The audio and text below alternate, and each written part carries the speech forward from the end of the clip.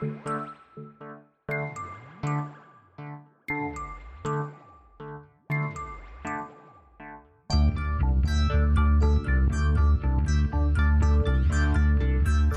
is Continuum Drag, a weekly podcast revisiting television sci-fi, fantasy, and everything in between. This week, Otherworld, episodes 7 and 8. On Earth, it would have been called a miracle. Through dying, Virago had been reborn. He had walked in a different dimension, a place of wildness and great power. But he could tell us little, only these mysterious words. Look for the Valley of Vision, where the slain are not slain with the sword. In the darkest shadows of light, there you will find a door. Welcome to Continuum Drag, the podcast exploring the unusual weather patterns on the planet of Fel. I'm Luke, here with my co-host Jordan. What's real, Jordan? Luke, I would bring each and every one of the bells in Metroplex for you. Aw, that's so sweet. I thought so. Oh. That's on all the greeting cards there in Metroplex. That's like Valentine's Day. That's what you always get. Yeah. So, Jordan, we're here. We're at the final podcast about Otherworld. It seems in both ways like we've learned a lot about these people, this family. What are they? The Sterlings? The Sterlings, you've learned so much, you almost remember their name. And there's just so much we're never going to learn. I mean, I think we've learned enough. I think you're probably right. I mean, we never did get a Smith episode. That is true. We never got a Smith episode. I think partly because they're trying to find a way to write him off the show every episode. Yeah, he's had maybe in 8 episodes a total of 30 seconds of screen time. It is funny. When it started, I thought for sure they were going to make him kind of like a precocious kid genius because they seem to be pushing that direction. And then very quickly they're just like, oh, we should just kill him maybe. Yeah, I agree. Anyway, Jordan, before we get into these final 2 episodes on Otherworld, I think it's about time that we remake Otherworld as a blockbuster motion picture. I'm excited about this. I think it's the first time we've done this where I only have one pick for each person.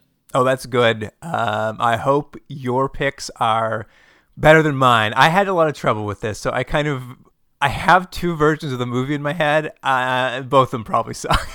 These characters are so two-dimensional. Kind of joking what we said at the beginning of this episode, but after 8 episodes, these are still cardboard cutouts of people. So you could put anyone in here and decide what the character is. I would say the only things I'm excited about is I think I've got a good idea for what maybe not the plot, but the universe looks like of the feature film, and then maybe my directors are okay. Okay, let's go right into it. I think obviously the star of the movie is our Hal Sterling. Who do you have? Of course. I've got two picks. I'll give you them both, and then you can tell me yours. Okay. And this will push the film to potentially different directions, so that could be very similar. Mm-hmm. Is you're either casting as Hal Sterling The Rock. You picked The Rock in every movie. I just think he should be in everything. Or the other version of this movie, Will Ferrell. It's funny. I get what you're doing with Will Ferrell. I, at one point, when I first started thinking about this, thought maybe I'd put Ben Stiller. But then you'll see I went in a different direction. I think I'm making this more of it's a remake as happens now, and it's gritty. It's real. Oh, it's gritty. See, in my mind with Will Ferrell, this is that Land of the Lost remake. Right. Well, here's my pick. Completely different direction. Christian Bale. Oh, that's, you know what? Let's go with Christian Bale. Sure. I want to see him yell at the kids behind the scenes. That's what I was thinking, the same thing. Okay, so Christian Bale's our star. So who do you have as your picks for June? Wait, how is he transforming his body? He's shaving his head maybe? Or no, maybe he's getting real... I think he's just giving himself a slight male pattern balding. And he really gets into dad jokes. That's right. Everyone around him is just super annoyed off camera. But he's killing it, the classic Christian Bale. All right, June Sterling, the mother. Yeah, who do you have? I've got 2 picks again here. Once again, very different picks. Both, I think, actually are better choices than my first 2. I'm going with either Marissa Tomei or Sarah Silverman. Oh, weird. Well, I see where you were going with your Will Ferrell and Sarah Silverman. You're going for a real comedy blockbuster. I think Sarah Silverman could transition. She's got those acting chops. That's right. Yeah, I mean, she's beat some dramas. Well, I'm going to give you mine, and I don't think I may have actually used her before, but I'll tell you something weird about my pick and the next one as well, because I didn't realize the connection here. But I picked Rebecca Ferguson. Rebecca Ferguson. Remind me. The name, I know it. I can't picture her, though. Well, she's been in, I mean, I think the biggest movies now is she's in the Mission Impossible movies. Yes. She is The Shining. You love that Shining remake movie, the sequel. Who is she? She was the... Funny Hat Lady. Funny Hat Lady. Oh, she was good in that. Yeah. I did like that movie. You did like it. I didn't like it. We're never going to agree on that. What was it called? The Shining 2, This Time It's Real? What was it? I don't know. Overlook Hotel. Yeah, it wasn't good. Anyway. Actually, yeah, that's not true. I was reading about it, and at some point someone tried to make a sequel called Overlook Hotel. Oh, really? I think it was like J.J. Abrams or somebody. Right. It's going to be about all the ghosts and their crazy adventures. I tell you, when I watched The Shining, I thought, man, I want more back history that I don't care about. I would like to advocate in this case, if we're going to have Christian Bale as the star, I really think a person who would hold their own against him would actually be Sarah Silverman. I'm going to go with what you think. You're the lead producer on this. I just think he brings a lot of intensity, and I just feel like she would like bounce that back in a real good way. Okay, it's already a weird movie. I like when it starts going in a direction where you're thinking, at least people will walk by and see this poster and turn their head and say, what is this? All right, let's go to Trace Sterling, who I went through quite a few options before I decided on my final two. Okay, well, I'll give you mine. And the reason I thought it was odd that I picked Rebecca Ferguson, because the person I picked for Trace is sexy boy wonder himself, Timothée Chalamet.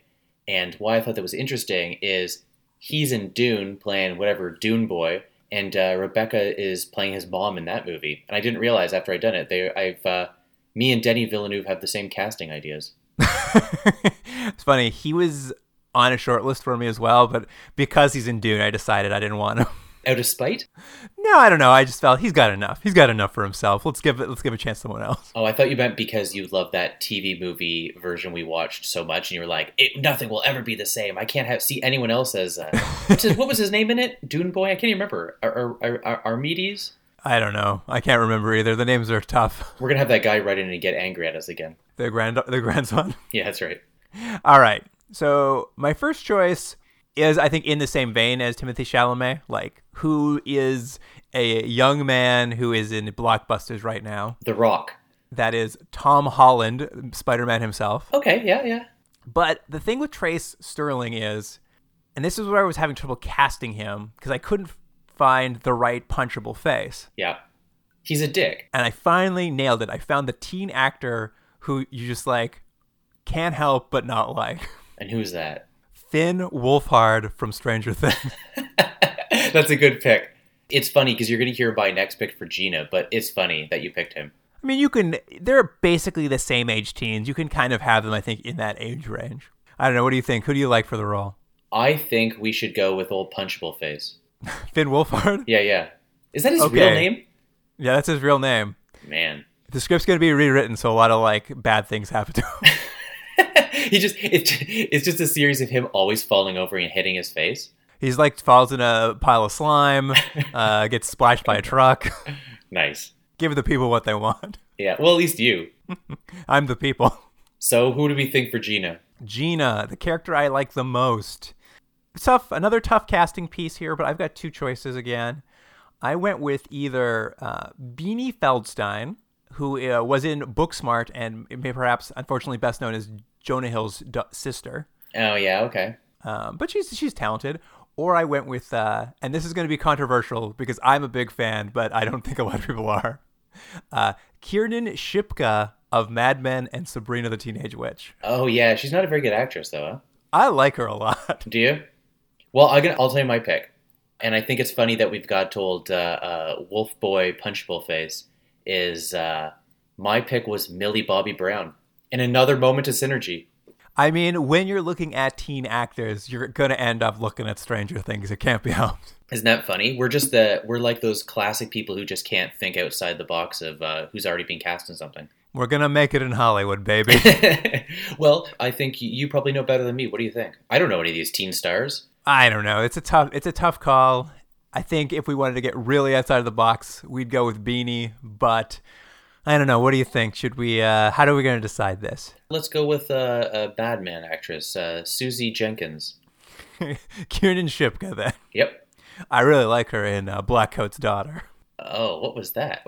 It's some horror movie she was in. Oh, I watched. Wasn't she in that movie where the other Netflix movie where you couldn't make a sound or you couldn't see or something? Oh, right. Whatever it was. You couldn't make a sound in that one. Yeah, it was terrible. It was like Bird Box, but you couldn't you couldn't make sounds, which was just like the other one.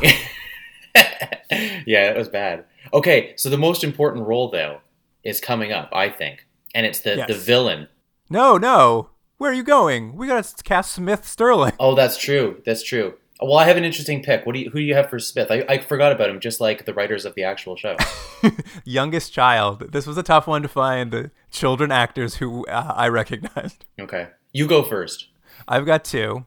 One of them is a very fresh face, which will only be recognizable to people who are really watching the latest HBO programming.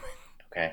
I've got Winta McGrath from the brand new series Raised by Wolves. Oh, I haven't seen that yet.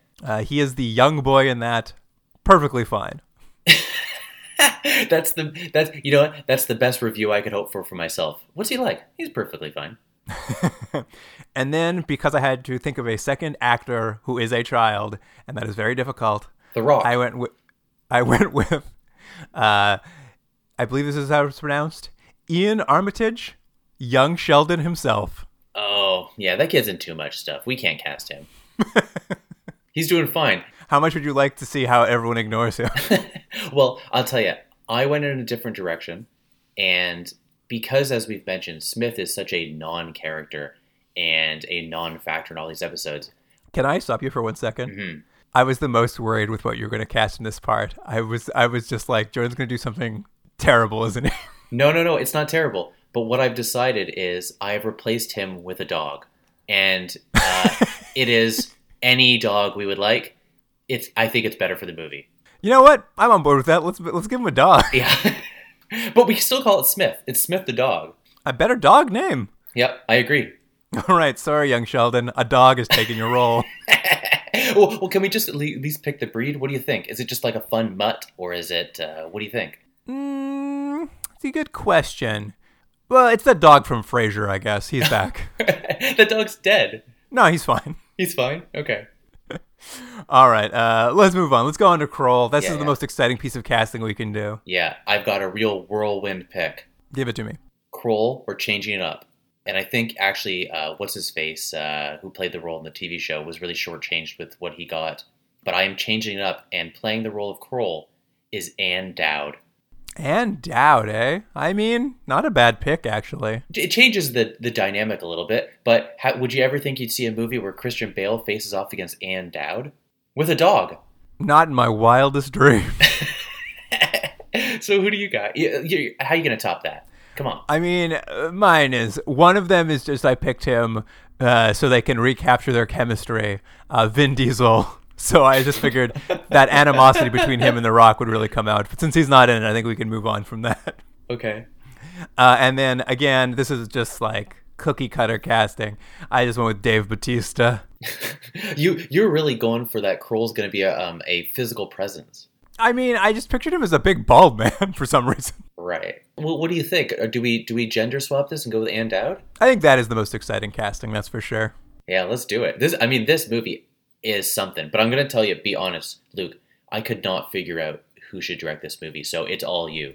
All me? Well, I'll tell you, in my mind, I don't know what the plot is to the movie. I think you just make something up, I guess. But the setting of the movie is Fell. We just go all in, and is just like one giant, nonstop, surreal suburb. Let's do it. Everywhere they go, it's a suburb. It's more like an Edward Scissorhands sort of suburb. I think every like province is still a suburb, but it's like all like this weird, like it gets more and more surreal the further you go into it. Like there's plasmoids, there's the rock and roll suburb, there's the suburb where women rule. I love the rock and roll suburb. They're having to battle a lot of neighborhood committees. There is a lot of problems with the municipal governments in this world. So my directors, I think, both fall into that category. First of all, I went with Luc Besson, Okay, yeah, okay. I wouldn't have picked that. I mean, obviously, Fifth Element is a clear thing, but he did that. What was it called recently?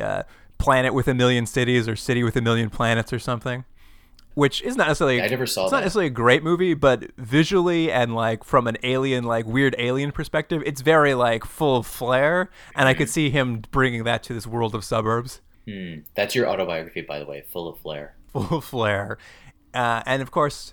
Because I also said it's going to be such a weird movie set in this weird world, I think there's one man who could really bring us to a place with this movie, and that would be David Lynch. There you go. That's it. We don't need anything else. That's it. That's who's directing this movie. I think you give him the plot, like, ordinary suburban American family ends up in a nightmare world, and he just runs, he takes care of the rest. It's funny you even mention that because as a movie, there's some real potential there. Just like this show had potential. And I think as we mentioned in the previous episode, that was the intention of this show, to be a family thrust into a essentially nightmare situation.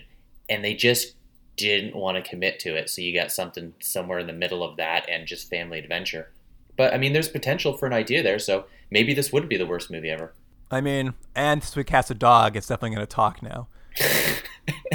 That's right. Yeah, it's not just knowing looks to the camera. It's David Lynch, baby. Anything's on the table. It's true. It's true. Well, this is a blockbuster in the making. I cannot wait to watch this movie in the theaters. Should we give a real quick recap of who we have? Oh, yes, I suppose we could. I suppose we could do that. So, Otherworld, the motion picture, stars Christian Bale as Hal Sterling, Sarah Silverman as June Sterling, Yeah. Finn Wolfhard as Trace Sterling, Kieran Shipka as Gina Sterling, a dog as Smith Sterling, Yep. Ann Dowd as Commander Kroll, and directed by David Lynch. Yeah. I mean, take my money now. It's going to cost all your money to get this made. So. and then David Lynch will be angry because it's not what his original vision was.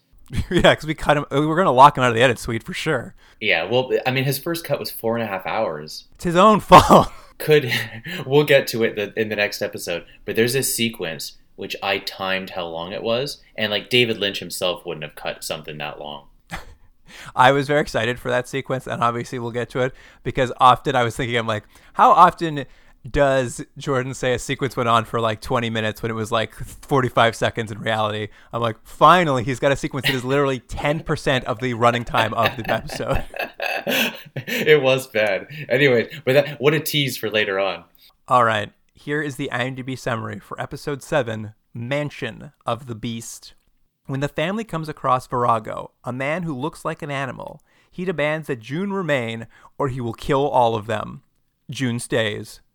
I truncated that a little, but that's by rcs0411@yahoo.com. These people. I'm going to say two quick things. Virago, is that the thing that Michael Jackson said he had that made his skin white? What? Remember he had said he had something? Anyway, sorry. Don't worry about that. And the more importantly thing is, we can, I don't know, it's so dumb. We can wrap this up quicker than anything we've ever done, and just by saying, Let me do it. Jordan, Yeah. Let me do it. okay. Because I wrote a little thing for you to start off the episode. Okay. Tale as old as time. Yeah, I know. Song as old as rhyme. It's Beauty and the Beast. Yeah, if you know the plot to Beauty and the Beast, that is what this episode is. So there we are, episode 7. Well, let's do episode 8. That's it. There's nothing else to say. Oh, come on. Let's talk about Beauty and the Beast a little. Anyways, Virago, it makes your skin white. The family we start them off. They're traveling through the dead forest of Iminula. Maybe that's how it's pronounced. Yeah, it's something like that. They're traveling this time by a mule-drawn wagon they purchased from a miner. It's gotta be though. It's funny when you finish a series and you see these weird things that, connect the episodes or sort of things that they lean on. And for whatever reason, this show, it started, I think, in episode 3, baby, where they had to always start it in a weird way and have a voiceover to explain things.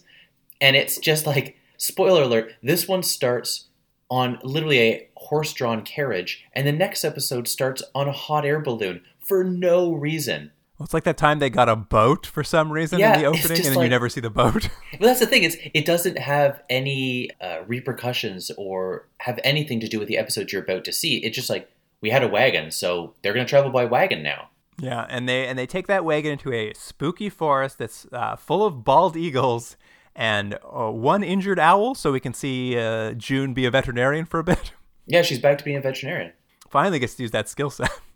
I mean, I guess it is a June-centric episode, so she had to break That it is true. She finally got like these 2 episodes, the 2 probably best characters got their solo episodes. And as they travel through it, we keep seeing this wolf man watching them from the woods. Man, how hilarious does he look in this? Because what they're going for is they're clearly going for Beast from Beauty and the Beast, but it's almost as if the legal team came in and said, guys, we have to make sure he doesn't look like this or doesn't look like that.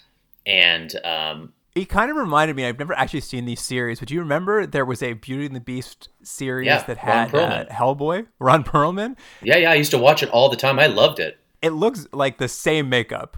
Am I wrong? Is it not similar? I mean, it's so insulting to that show because this makeup is not the same. This looks like an old man whose eyebrows have gone out of control, mixed with a lion, mixed with bad local theater prosthetics. Well, I'm glad you're here to defend that show because I would have besmirched its name. Look, I don't know how well it's aged, but as a kid, I was there. Ron Perlman, Linda Hamilton. My face right up against the screen. And as they're traveling, they end up spending the night, and they get hit by another crazy thunderstorm in Otherworld, which we come to know is a planet named Fel this episode. Was that what they said? Yeah, it's the planet of Fel. But yes, Fel has these wacky thunderstorms. But we're going to find out they're not naturally occurring. Are they not? I thought they were saying like this one is like it's like weird energy pulses shooting out of the sky. And then there was that Yeah, but isn't he controlling them? But there was also that laser storm. I thought he just controlled the weather, but it meant that in this world, all of the thunderstorms are wacky. Oh, maybe. I thought it was all controlled by him. I thought it was it. They were implying like whatever his like temper got at the best of him. Yeah, but I thought it was still a naturally occurring weather thing. He does control the weather with his mind, but he doesn't like invent weather. No, he didn't invent weather. You're right. Anyways, I think we're arguing the same point, which is this is not a good episode. But yes, this wacky thunderstorm happens, which I do like that I believe Gina looks up and she's like, storms on this world are so weird. I was like, I agree. Yeah. She just says it like it is. She's the audience surrogate. Mm-hmm. But yes, as you said, the Beast is able to raise his hand and like shut off the storm when he sees that it's freaking out old June, who's so good with animals, because he's got a little crush on June. Immediately, he just sees her from afar and he's like, that's the one. Well, she helped that owl, so she knew. Good person. Oh, right. And of course, the next day, as they're traveling via wagon through this woods, they hit a dead end on the trail in the forest for some reason. And this is the point when this beast, Virago, reveals himself and tells them they're trespassing and he's the king of the trees and the lord of the animals. And let me just backtrack for 1 second. After June grabs the owl and she says that it has a broken wing and blah, blah, blah, they talk about it.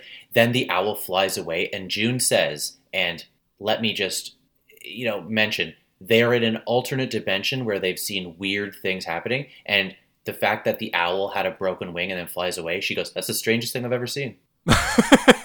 That was the weirdest thing. June, there's no way that's the strangest thing you've ever seen. And then 2 seconds later, old bargain basement Wolfman Beast shows up. I mean, how much did you like how badly they distorted his voice in the audio? Well, I mean, I don't know what they were going for. What was it? He's just like, he's this godlike figure, so he has to have this weird voice. He's just so inhuman that they like really badly warped his vocal track, I guess, in post. But it makes him really hard to understand, especially now that we're watching a very degraded YouTube version. It is funny because I don't think I caught most of his dialogue, but it doesn't really matter because his whole point is, you know what Beauty and the Beast is. He needs June to be in his castle, so she'll love him. Exactly. But let's actually talk a little bit about the history of Virago and how he became this way, because we'll get it over the course of the episode. Mm-hmm. But this is the only thing that probably sets it slightly apart, or at least sets Beauty and the Beast in the world of Otherworld. So he was originally a man who, quote, learned the ways of secret knowing, end quote, in Ymar. And he attempted to travel dimensions to the fabled planet of Earth. But while he was traveling, quote, beyond science, end quote, he ended up entering a realm of mystery that wasn't quite to Earth. Like, he didn't quite get there. He ended up in some realm of mystery. And when he returned to Fel, He was a telekinetic beast man who tried to take over Ymar, failed, and was banished to the woods. There's so much backstory that they have to get in. We get most of this from a character named Akin, or Akin. How do they pronounce it? I think Akin. Akin. And did you know who was playing Akin? Did you notice? Yeah, Gomez Adams himself. Yeah, John Aston. Yeah, I was really excited about that. But he has a fake nose. Why would they have done that? It was bad quality, so I had trouble seeing him a lot of the time. He's got such a great character face, and then they cover it with a beard and a fake nose. And I still recognize him because he has those very distinctive eyes. But I was like, what a terrible decision. Anyways, doesn't matter. But he gives you most of this info. Yeah, and he was underused, I agree. I thought he should have been the Beast if you're going to have him. I agree. Anyway, now that he's become this Beast Man, though, he's kind of been banished to these woods, and he's seeking love in an attempt to stop from losing his human side and becoming a full beast, which is why he wants June to stay with him and like love him so that he doesn't lose his human side. Of course, as you might expect, Hal's not having it. He can have an affair, but God forbid if some man comes on to June, some wolf man. Does old Virago, does he say that explicitly, that that's what he's doing? He doesn't, right? We get it all from Akin. Well, you get it when they kind of are together. He's like, I love you and my B-side and I'm dying. He kind of said, but not for a long time. Like off the top here, he's just like, June's got to come stay with me. I'm going to kill your family. Hey, can I just say my favorite thing about Virago? Yes. Is I love how he drinks water. It's just like lapping it up like a beast, my friend. Yeah, he only... It's like a real beast. And they just keep going back to it, and I thought it was going to be like a bit of a character point or had something to do with something because they just keep cutting back to him drinking like a dog out of a fountain. But it's just like, can you believe it? Well, it is because, I mean, we're jumping all over the place here, but... It doesn't matter. The reason is they seed this idea that he doesn't want to eat in front of June, kind of like the beast, because he eats like a beast. And he's embarrassed by it. Yeah. But they can neither afford nor have the makeup to do a food eating scene. So the best they can do is have him lap water out of a fountain. But didn't you think that was going to become... Like, I get that was the point of the episode, or the point of that scene. But I thought it was going to have some sort of magical properties or pay off in some way, because we kept cutting to it. No, it is literally just because they couldn't afford to have him like eat out of a dead like sheep's carcass or something. Like that was what they that was what they wanted to do. And then someone said you can't, and they're like, oh, I guess he just drinks water out of a bowl. He gets his like all big hairy eyebrows all wet. Yeah. Anyway, let's go back to where we were in the plot. Hal does not want June to leave, so he whips out his old laser pistol, shoots Virago, no effect. But thankfully for Virago, he has the power of magic missiles from Dungeons & Dragons. Yeah. It was great. He just whipped out a little magic missile, threw a little ball of orb at old Hal, blew him off his feet. Hal didn't learn anything from his time playing that laser ball game. Didn't dodge. Nope. And it's basically at this point that Hal is left unconscious on the ground with the children, and June agrees to come live with him. And they head off to his mansion in the forest, which is... It's just a smart home, all automated by magic. The sheets move on their own. Windows open and close by themselves. One wall has a person's face in it made of stone, but never talks or does anything. That was weird, wasn't it? They sort of like have characters in a scene and they walk out and then they show like, oh no, there's a guy's face in the wall. And you're like, he's listening the whole time. It's like, nope. Yeah, like they cast a human being to stand behind a wall and get his face painted like a stone so he can look around and be like, oh, you're like, oh... this is going to be the candlestick from the Beauty and the Beast or something. And no, don't worry about him. They're never going to look at him again. He's going to have no dialogue. You're never going to see him again.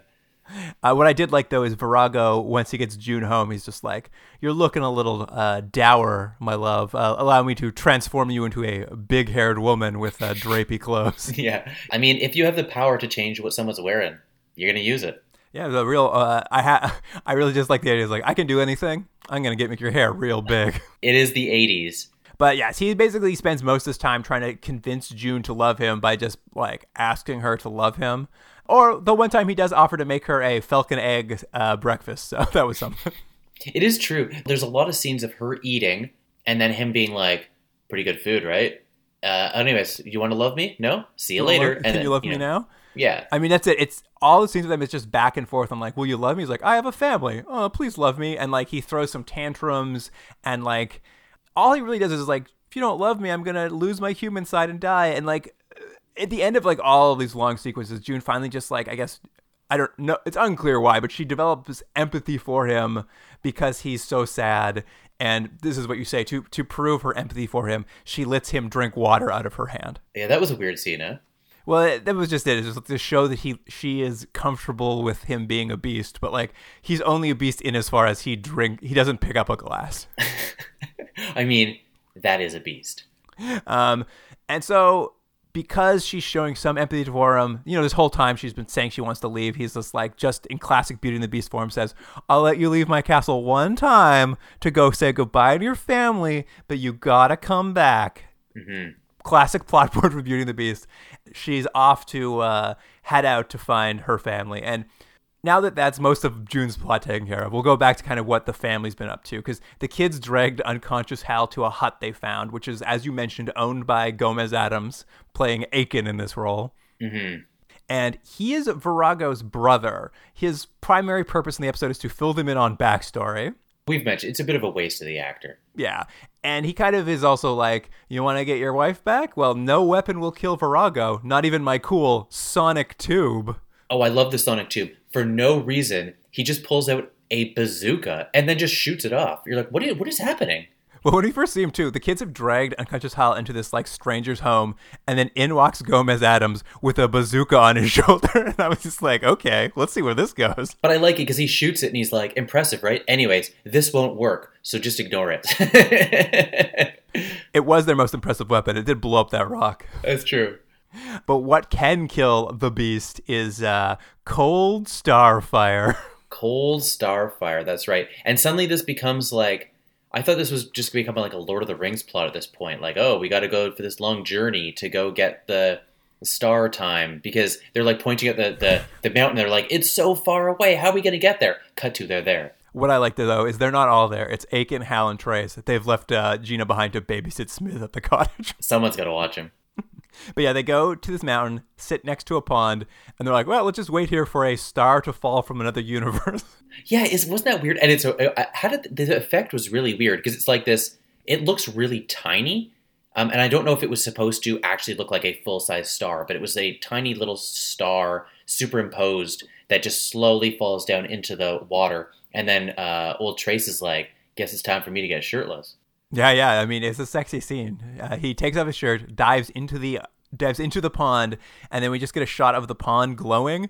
And in slow motion, shirtless Trace emerges from the water, dripping wet, holding a piece of the cold starfire. So we got it. And then we get to see, which I think we've seen it maybe the third time since we've done this podcast, we get to see someone being like a mason and like an iron worker and making a weapon. You got to forge an arrowhead of that cold starfire. Yeah, you got to. It was on a silver shaft with Lumina bird feathers, Jordan. Well, I mean, I know people love blacksmithing. That's all I know. Anyway, now that they kind of have the thing that can kill Virago, they decide to head off and hunt him down so they can save June. And of course, before you leave anywhere to do anything, they leave a little note on the door to let people know they've gone off to fight a monster. And did you notice they wrote it in, I'm assuming it was Aiken that wrote the note, but it was in like old-timey script. What I liked is because Aiken puts it on the door being like, we're off to go kill the beast. If we don't come back, we're dead.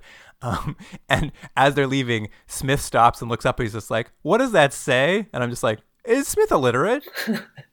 He might be. It doesn't matter. We never know anything about it. We're never going to. Well, now that we know he's actually a human dog, that makes a lot more sense. That scene would have been better if the dog just looked up and was like, huh? But of course, leaving a note on the door is just so when June arrives at this cottage riding a magic horse, she knows where they are.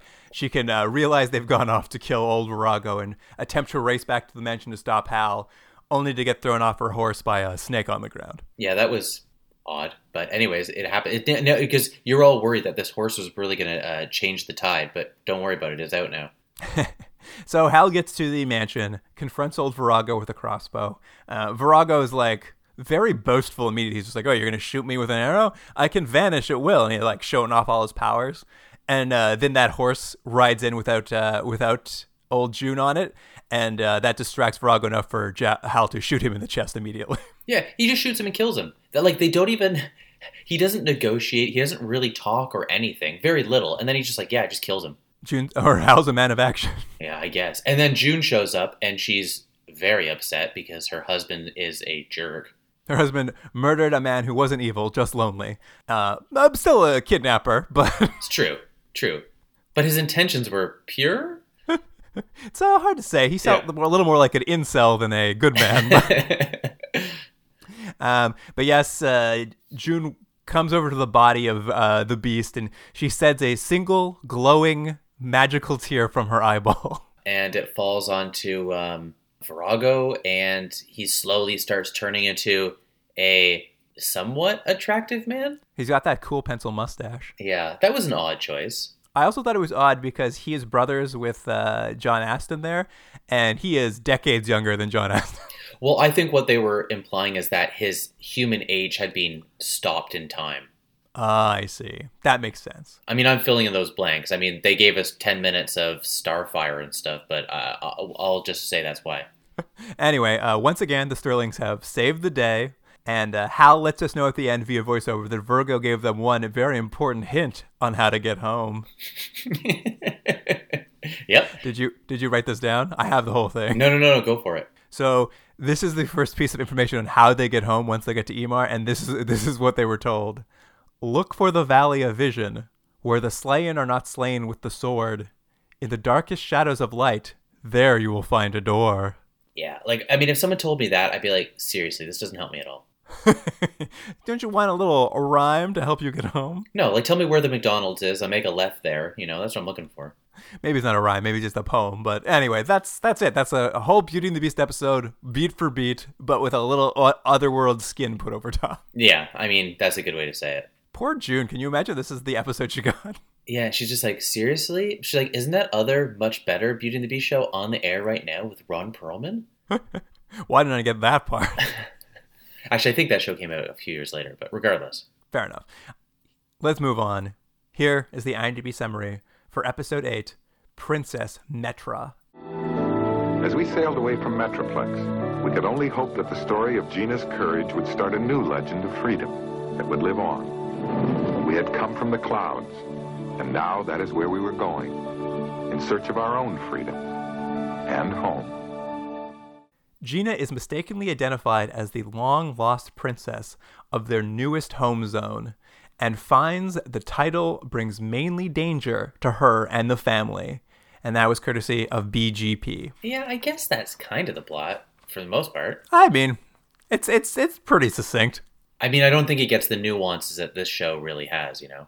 As we mentioned, the episode starts with them traveling via hot air balloon. And it's like, there's a lot of shots of this hot air balloon. But where did they get the hot air balloon, Jordan? They bought a crate from some vagabond, and Nope. What was in it was what was it? And all I know is there was pieces of a hot air balloon, and as a family project, they put together the hot air balloon over several weeks. I mean, you missed the most important part about where they bought it, though. They bought it at an auction. Is that what they said? It was an auction? Yeah, they went to an auction and bought a mysterious crate that just happened to have most of the parts of a hot air balloon in it. Where's that episode? I know, I was just like, I gotta see the episode where they go to an auction.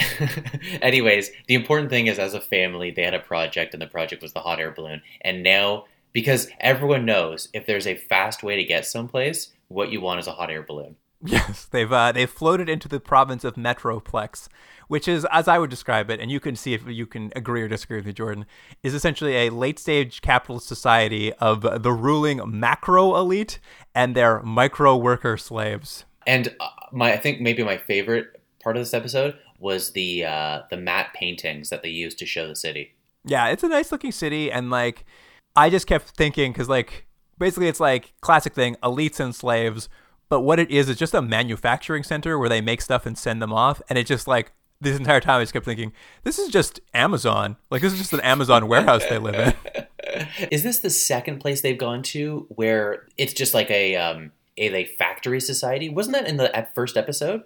No, the first episode was a mining society for robots. But I mean, the point is, like, a lot of it seems like this world, it doesn't entirely work, but it seems like this world is a lot of communities or cities or some sort of organization set up to fund the city center in some way, either through resources or through work. Yeah, I think you're right. I think it's a lot like Hunger Games in that way. Each individual province has like one major export, farming, building pleasure products, mining. What did the one that was the women run society? What were they producing? Oh, they were off the grid, baby. Your answer is estrogen. Boo. I thought for sure it would be something funny there. Anyway, as they're floating over, of course, Metroplex security immediately pulls out a laser cannon to shoot down their balloon. Let's say you're shooting that laser cannon and you see that enemy coming in. The guy shoots once and he hits the hot air balloon and he's like, good enough, and it starts like floating. I'd have kept shooting it. I think he shoots it twice, but they clearly want to keep whoever's live on it for some reason. Yeah, not me. If I had a laser cannon, that's the end of you. Well, it's a good thing they did, because when everyone arrives to see who's on this hot air balloon, they see Gina, and everyone thinks she must be the second coming of Princess Metra. There's a little bit of stretching you have to do to make this work, but basically she looks like this deity of this mythology that's being created in their society, and what starts happening is very quickly she seems to have all of the elements that show that she is this deity. Yes, she is the spitting image and has like a necklace that matches what the old princess had. So security immediately interrupts a meeting of the prime manager and her council with news of Gina's arrival. And once again, this is where I kept really getting into. I'm like, oh, this society is just Amazon, because prime manager, just like Amazon Prime. They were ahead of time, this show. And yes, she's wearing this amulet that they are like, oh, that's the princess's amulet, which is just a necklace of a silver dollar featuring the likeness of President Kennedy. Yeah, that was weird, right? Well, it makes more sense as we get into it, because they're seeing this necklace of Kennedy. They're seeing Gina with her golden hair, and they're like, all right, we need to take this lady to the Wall of Memories for judgment by the orders of antiquity and the great test of the ever-closed door. You got to give it to the show that they do try to throw in as much weird stuff as possible, even if it's just disposable dialogue. At least they're trying. It is true. It does raise the stakes for a hot second, even though we'll never learn anything about most of the things they just said. Yeah. We're not going to get like that scene in the earlier episode where we get to see like 10 minutes of wax figures reenacting things. But yes, no one has passed this test in 200 years to prove that they are the returned Princess Metra. So when Gina gets there, it's very funny. They're like, we're forcing you to take this test, but if you fail, you and your family die. And they're like, well, why does she have to take it? They're like, shut up, make her take the test. Shut up, take the test. And as she puts her hand on a glowing pedestal, I guess the pre-recorded voice of the original princess comes on to administer the test. And the first thing the princess says is, hope you're hip with what's going on. Yeah, it's a real nod to what you're going to find out later, because she has a very particular vernacular. Very California girl. Mm-hmm. And the test is 30 questions, all of which Gina is able to answer easily, because they are: name the father of your country. Yeah, George Washington. Which ball is bigger than a golf ball but smaller than a basketball? Baseball, which, by the way, you could have picked many other. It could have been tennis ball, but that would apparently have been wrong. That was the one question where I'm like, oh, this is where I would have failed the test. There's too many balls to choose from. Yeah. And finally, name the famous German saying of John F. Kennedy. Yeah, Ich bin ein Berliner. But here's the thing about it. If you were not American, you'd have failed this test being killed. Do you think all the people that have come through different dimensions, they were like German or Swedish or whatever? Here's the thing. I was thinking of the same thing in this episode. It's just like, everyone we've encountered who's encountered someone from Otherworld or has been from Earth, anyone from Earth who's come to Otherworld has been American. Mm-hmm. Pango's grandfather had an American dollar. This woman is clearly American, but it appears the only way to get here is Egypt. How has no person from Egypt fallen into Otherworld? I mean, it's one of the things. It's an American TV show, so it's American-centric, but it is funny that it's like, this doesn't really make sense. I mean, anyway, Gina, of course, passes the test. The prime manager gives up all her power to Gina because she's now the princess. And, the prime manager does not like it, but she's got plans for her later. But what I did like is the prime manager's like, well, now that you're the princess, allow me to assign you this hot himbo, the Captain Valdor of the Peace Guard, to take care of all your needs. Yeah, and Gina is like into it because he's a handsome hunk of man. He was great. They cast the hottest, dumbest man they could find. He looks like someone that Paul Verhoeven would cast. He wasn't even like playing the part. There's times where you watch him act and he's just like, kind of is just dumb. Yeah, he's probably just a model.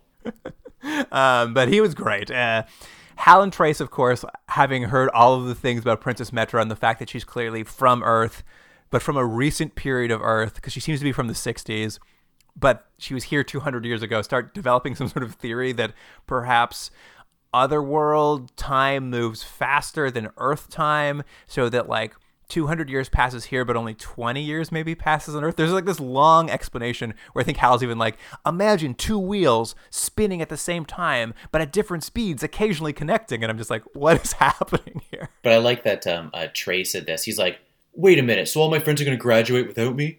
Yeah, well, I think he's like, when I get back, I'll be 80 and graduating with all my teenage friends. I was like, yep, that's what happens, man. That's what happens when you get caught in the interdimensions of the pyramids. But I will say, I do like that this explanation fits into the canon of Pango's dollar bill that explains why it wasn't older. Yeah, I suppose it's true.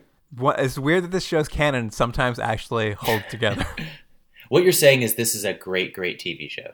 I'm just saying, there's something deep down that works. Yeah, okay.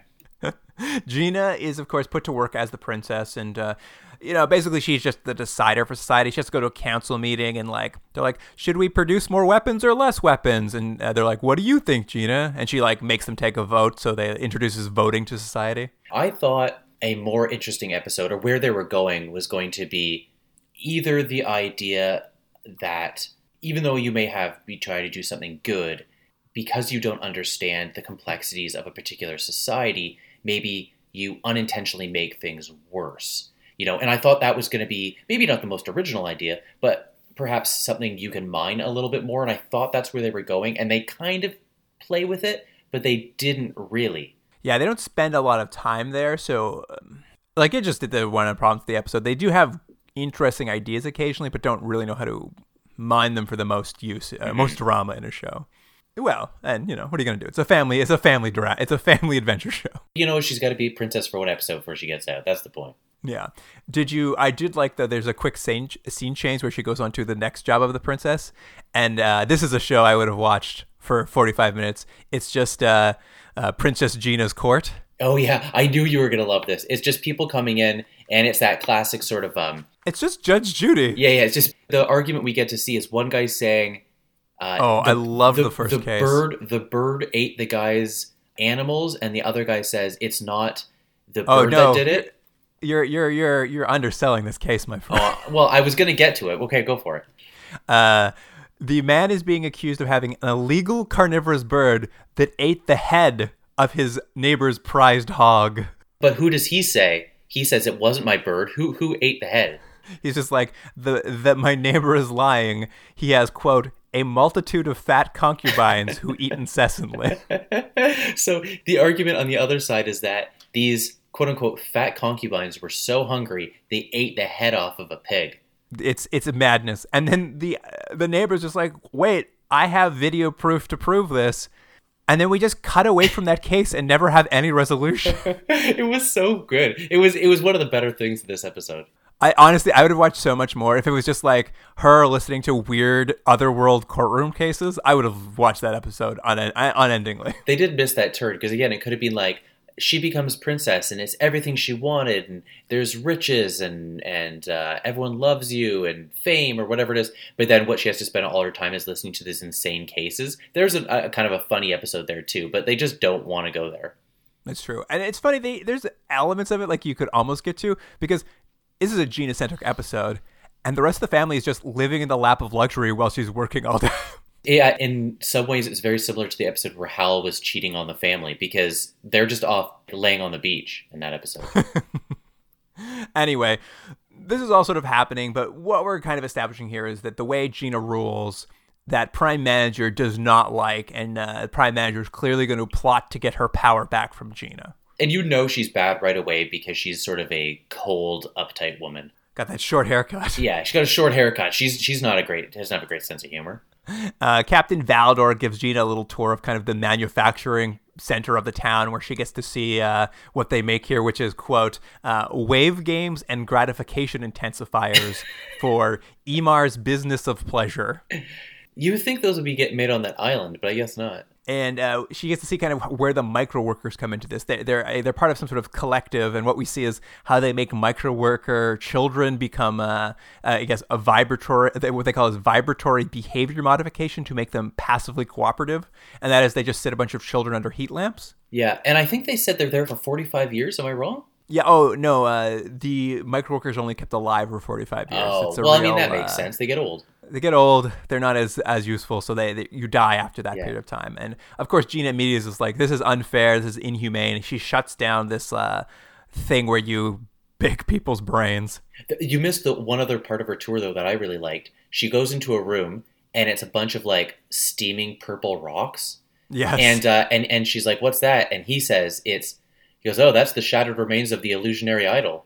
And I was like, what? And then they go, "Anyways, next room." And you're just like, what? Why did you introduce that? And it actually kind of looked cool. I was positive they were going to reconstruct this thing in some way, and that was going to change the society or have some sort of effect. But no, it's just like, nope, move on. It is true. They put so much backstory because there's a scene that talks about those remains earlier too, and then they come to them. They're like, "It used to give the princess vision." Like it lays all this work, and they're like, "And the religious rebels broke it." Never come back to it. Anyways, though, The Shattered Remains of the Illusionary Idol, that's an amazing album title for like a metal band. Oh dear, that'll be the name of our record when we put all these episodes on vinyl. Oh, well, these are all going on vinyl? Oh, absolutely. That's amazing. Anyway, we're like a new version of Greg Evigan. Remember he put out that album? Him and Paul Schaefer? I do. I remember that for their short-lived sitcom.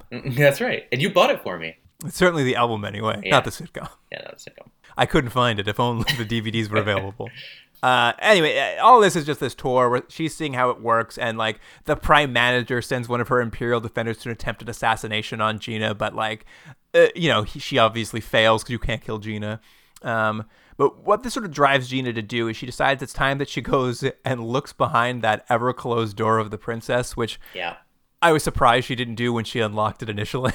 Yeah, I actually thought when they did this, I was like, oh, hadn't she already opened the door? But apparently not. No, and inside this room is a hologram of the original Princess Metra, a woman named Kaylee Bradford who fell into the other world on August 22nd, 1964. Mm-hmm. Yeah, and then she gives this whole story about how she was there and she got adopted and then she became Metra, and it's like, all right. You didn't catch it? It was a dark story because she talks about how she fell into there and she ended up in the Forbidden Zone and spent her first year in Fel as a slave to a renegade group. Yeah, I mean, that's what happens. I mean, the family's been doing really well if this lady showed up and was a slave for a year. Well, it probably was just that biker group, but then she was just probably licking that Salt Lick thing all day. Chalk. But yeah, she was saved by the king of Metroplex, a man named Jorgen, which, by the way, change your name. To Jorgen? You got it. Yeah. And he found her, adopts her to replace his own dead daughter who died in the Stratification Wars, or whatever they're called. It wasn't the Stratification Wars. That was the laws from the last episode. Unification. Unification Wars. And we're going to say, we've gone through 8 episodes, and they've mentioned the Unification Wars in every single episode, and we never got to see anything from it. It's a real Lord of the Rings, this show. So much backstory. Eventually, her father died, and she took over ruling this land, Metroplex. And after a while, she decided, hey, it's time for me to try to get back home to Earth. I'm going to head over to Ymor and do that. But just in case I can't get home, I've created this series of tests so that I can return and retake my kingdom. Or if some other random teenage girl from America falls through, I guess she can take over princessing. I didn't get what that was, but I mean, the whole point of this is it's time for a psychedelic journey. Well, actually, I also like that they come back to that piece of canon from the Beauty and the Beast episode, because she's like, oh, by the way, if you ever decide to go home, you got to check out the Valley of Vision, where the slain are not slain with swords. That's right. They do say it again, don't they? Yeah, continuity, baby. I mean, yeah, it's got that. It's got that in spades. It's true. But yes, as you say, Gina is tasked with writing a speech to the people of Ymar to announce her return as princess. And to do that, she needs to, have a moment of meditation. But before she goes there, I wanted to just touch on this one scene very quickly, Jordan, is she's trying to write this speech, and she clearly is just like, there's a lot of inequity in this society. I really have to take a strong stand and talk about these micro workers and how slavery is not correct. And she's sitting around with her family trying to craft this speech. And Trace is just like, listen, I don't think you should rock the boat and free the slaves, man. I think you should keep the status quo going. We should just ride this out a little longer. And it's just like such a bad take. And Gina's just like, dude, I'm not going to say we should keep slavery. And Hal butts in. He's like, whoa, Gina. You should listen to what Trace has to say. His opinions are valid, and it's not fair for you to shut them down. It made me laugh. It was so funny. Because I'll give him this. It's consistent with Hal. But it's so funny, this idea of like, he's saying something that's so wildly inappropriate, and they're like, well, you got to listen to him. And look, I mean, that's a larger discussion. I'm not saying free speech isn't free speech, but it is funny. It's just like, this is not the argument you need to defend. Yeah, it is. Hal's just like, listen, he may be pro-slavery, but everyone deserves a voice at the table. Yeah. He's like, so just consider it. Oh, what we're saying is consider it when you're making your speech. Baby pro-slavery? Anyway, it's a very short scene, but it made me laugh. And I was like, oh, Hal, go fuck yourself. Who is the worst character? Is it Trace or is it Hal? It's got to be Hal, right? I think it is Hal, 100% Hal. Yeah. But yes, some of the council pops in and says, hey, before the princess gives her speech, it's tradition for her to go meditate by herself. And meditating by yourself means you go into a room with like a treasure chest with something glowing inside, a la Pulp Fiction. Yeah, it's like there's like a thing, and she puts her hand in like a box, and it's like full of glowing rocks or something. And then, as we mentioned, she's going to go on the longest vision journey ever. Yeah, what was your count? I had 6.5 minutes. It started on our video we were watching at 28:08, and when she woke up or was on the ground, it was 33:25. I was crazy. It is just an experimental film of like random footage of cars driving and like volcanoes erupting, and just it's all like intercut together and overlaid on each other. It just goes on and on and on. And I was blown away. A good soundtrack for it, but I was blown away that it just kept happening. Well, do you think like they knew they were going to be short and they're just like, just make this sequence go as long as it can. We'll get up to the that time we need. The only explanation I could come up with is like, oh man, someone wrote it too short an episode, and they just like were like, well, we'll just do a fun experimental film in the middle of the episode. Yeah, I'll give them this. I don't think I've ever seen on a TV show something go like a sequence like that go as long as that. I've never seen like over 5 minutes. It's truly, I think the math works out to it's almost 10% of the entire episode. It's crazy. Or as I would say, it goes on for 3,000 hours. You love to exaggerate. I'm a big liar. The only thing of note in this entire like trip out hallucination sequence I will note is she gets a vision of Ymar, which is the big city we're hoping to get to eventually on this series. And you know what? It was great. Didn't it look a little bit like instead of the Twin Towers, it had the Tri-Towers? Well, it's just the skyline of New York City, but with 3 World Trade Center buildings instead of 2. It looks good though. The effect is very good.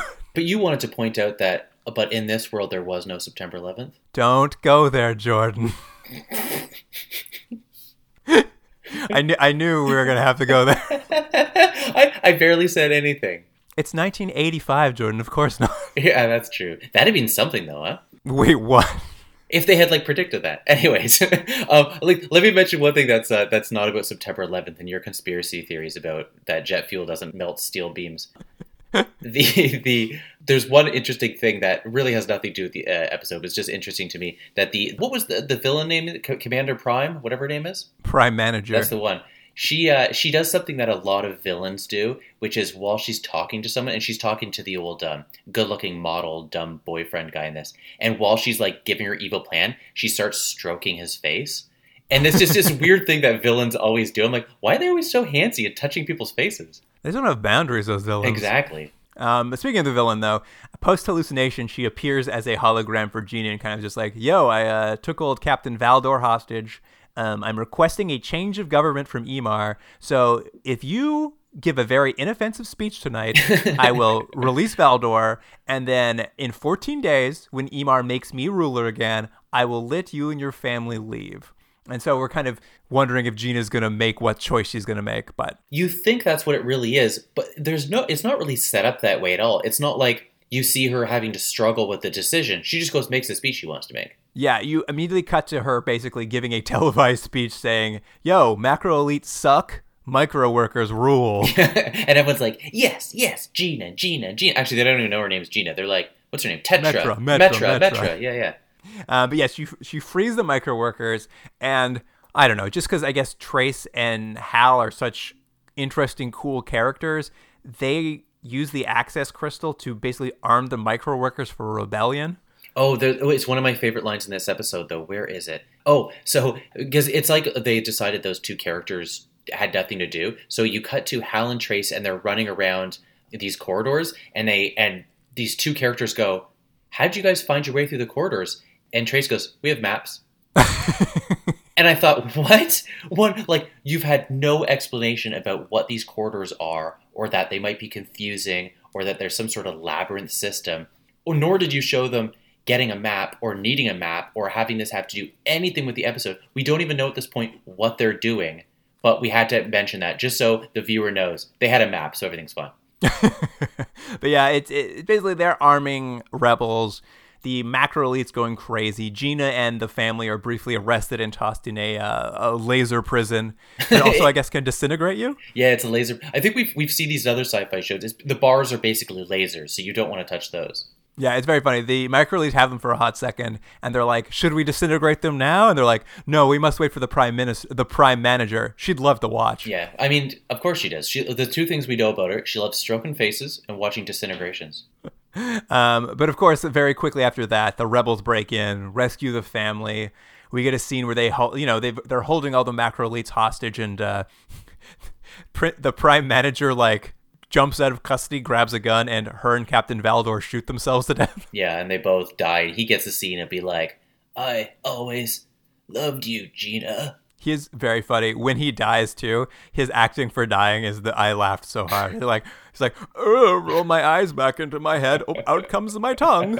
Apparently, this is a real quick side story. When I was 10 years old, I fainted by holding my breath trying to impress a girl. And makes sense. Yeah, it was in science class, and I fell over and was on the ground, and everyone thought I was joking because my eyes were rolled back and my tongue was sticking out of my face, and apparently it looked like I was just being silly. So no one helped me for quite some time. But I mean, she's your wife now, so it was worth it. That's true. That's how we met. But yeah, they're dead. We get rid of those two side characters who we were very attached to. The micro workers are like, all right, now that we have control, let's execute every macro elite. And Hal jumps in to tell them, quote, "You can't build a government based on revenge." Yeah. And I was like, hey, Hal, tell that to 2020. Also, Hal, why don't you butt out? You know what? This revolution's happening. Get out of the way, man. But he won't, because him and Gina stick around to establish a new government in Metroplex for what must arguably take months. I know. It's crazy that they always do this. It's not like, these sort of shows where whatever it might be, Highway to Heaven or something. They're like, oh, well, we solved the problem. See you guys later. On to another venture. They're like, well, I guess we're in it for the long haul. Yeah, we get a micro montage of Gina sitting in on council meetings as they attempt to build it. I'm just like, this must have gone on for ages. Yeah, and they really should have had his Gina seem like she's getting more and more fed up, and then she starts becoming the dictator that she didn't know she was going to become. That's a better episode. It's part 2 of the episode. Yeah. Anyway, and the episode wraps up by them climbing back in their hot air balloon and flying away. and then Hal gives some sort of thing. He's like, well, maybe one of these days we'll make it to Nemar, and anyways, smell you later. Oh man, what a crazy episode. Yeah. Well, that's it. Not just for these episodes, Jordan, but for Otherworld. Mm-hmm. Any final thoughts before we get into the final bits of work on this episode? I think as we went through the show, it became more and more clear the push and pull and tugging of what the show was supposed to be and what it actually is. It actually reminds me a lot of the latter half of Galactica in 1980, where it just feels like you can almost sense the interference. Not that I think this was ever going to be a great show, but I think there was at least premise ideas that could have been used in a more interesting way, and unfortunately, they almost never chose the interesting way to go. I think these last 2 episodes were interesting in that they kind of represented an interesting dichotomy of what I noticed in the show is that Beauty and the Beast episode, well, definitely better than the 2 previous episodes we watched, Woman World and then whatever the first one was. They were both so bad. They were both terrible. Yeah. Mad Max World. It just felt like they picked a random plot from a sci-fi handbag and were like, I guess it's Beauty and the Beast this week. Whereas the Princess Metra one at least felt like it fit with those first 2 episodes we watched where they were in like a weird sci-fi world with like a lot of backstory, which I preferred for the show. So it's interesting to watch those 2 like Beauty and the Beast was like perfunctory and like just borrowing a plot from something else and barely skinning it for this series. Mm-hmm. And then the other one felt like, oh, this lives in a world. Well, not a great world, at least lives in a consistent world. I think you're right. I think that's a good way of saying it. And you're right. It's like they do a better job, even if it's weird, it doesn't quite work. They do a better job when they're trying to do some world building, even if it's a world that's not that interesting, as opposed to just like cribbing. Yeah, absolutely. That's a good way of putting it. When they crib, it sucks, but at least if they try to do something original, it kind of works a little bit anyway. Well, Jordan, what do you want to give Mansion of the Beast? I mean, I'm probably being fair. I'm gonna give it a 5 out of 10. It's like it could be much worse because again, like they didn't write an episode. It's like it was a last minute thing and they had to get their essay in and they're just like, Beauty and the Beast. I mean, I'll give them this. It wasn't the suburbs. They at least had some sort of monster kind of guy, and it wasn't Starfire, baby. And it wasn't Hal centered, so that it's gonna get a 5 because of those. I am in complete agreement. I wasn't a good episode, but it also wasn't. It felt just like so average in every single way. Yeah. I'm going to give it a 5. And the final episode, Princess Metra. Like you said, I think this was one of their better episodes. I don't think it quite got where it was going to go. But again, weren't in the suburbs. It was a Gina-centric episode. It has some problems. And that one psychedelic thing is insane. You almost got to give it a point because how crazy that was that they put that on TV. I'm going to give this 6.5. 6.5. I agree. And I mean, I probably, having come off of, I think, 3 of the worst episodes, it was a bit of a relief to kind of watch something that felt fun again. Yeah, it was a refreshing episode. And I didn't love lots of it, but it was just refreshing. I'm going to give it a 7. I think we're pretty close. And I think for the most part, I mean, I know you're going to punch in the scores very shortly. I think we were pretty close for most of this. Yeah, I think you and I felt very similar about this episode, this series in general. I don't think we ever varied too much, except for maybe on the rock and roll episode. Oh yeah, that's right. Well, hold on. Let me blow the dust off because it's been a while, and that's the extra money we're paying for those sound effects there. And let's punch in the scores. All right, let me see what the old Continuum Drag computer is giving as our average for Otherworld.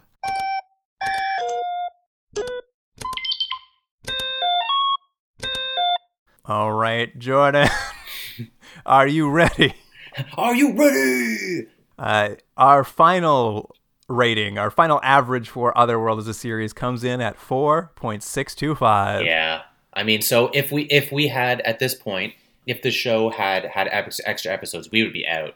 Yeah, we would have escaped pod this baby. Yeah. What can we say? Like, you know, if someone said, "Hey, you guys just watched Otherworld, should I watch that show?" and you would say.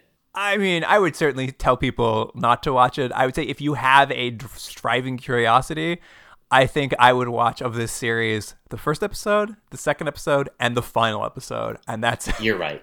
I would go further and say, please do not watch this show. Oh, dear. Oh, you know what? That's wrong. I would watch the rock and roll episode for sure.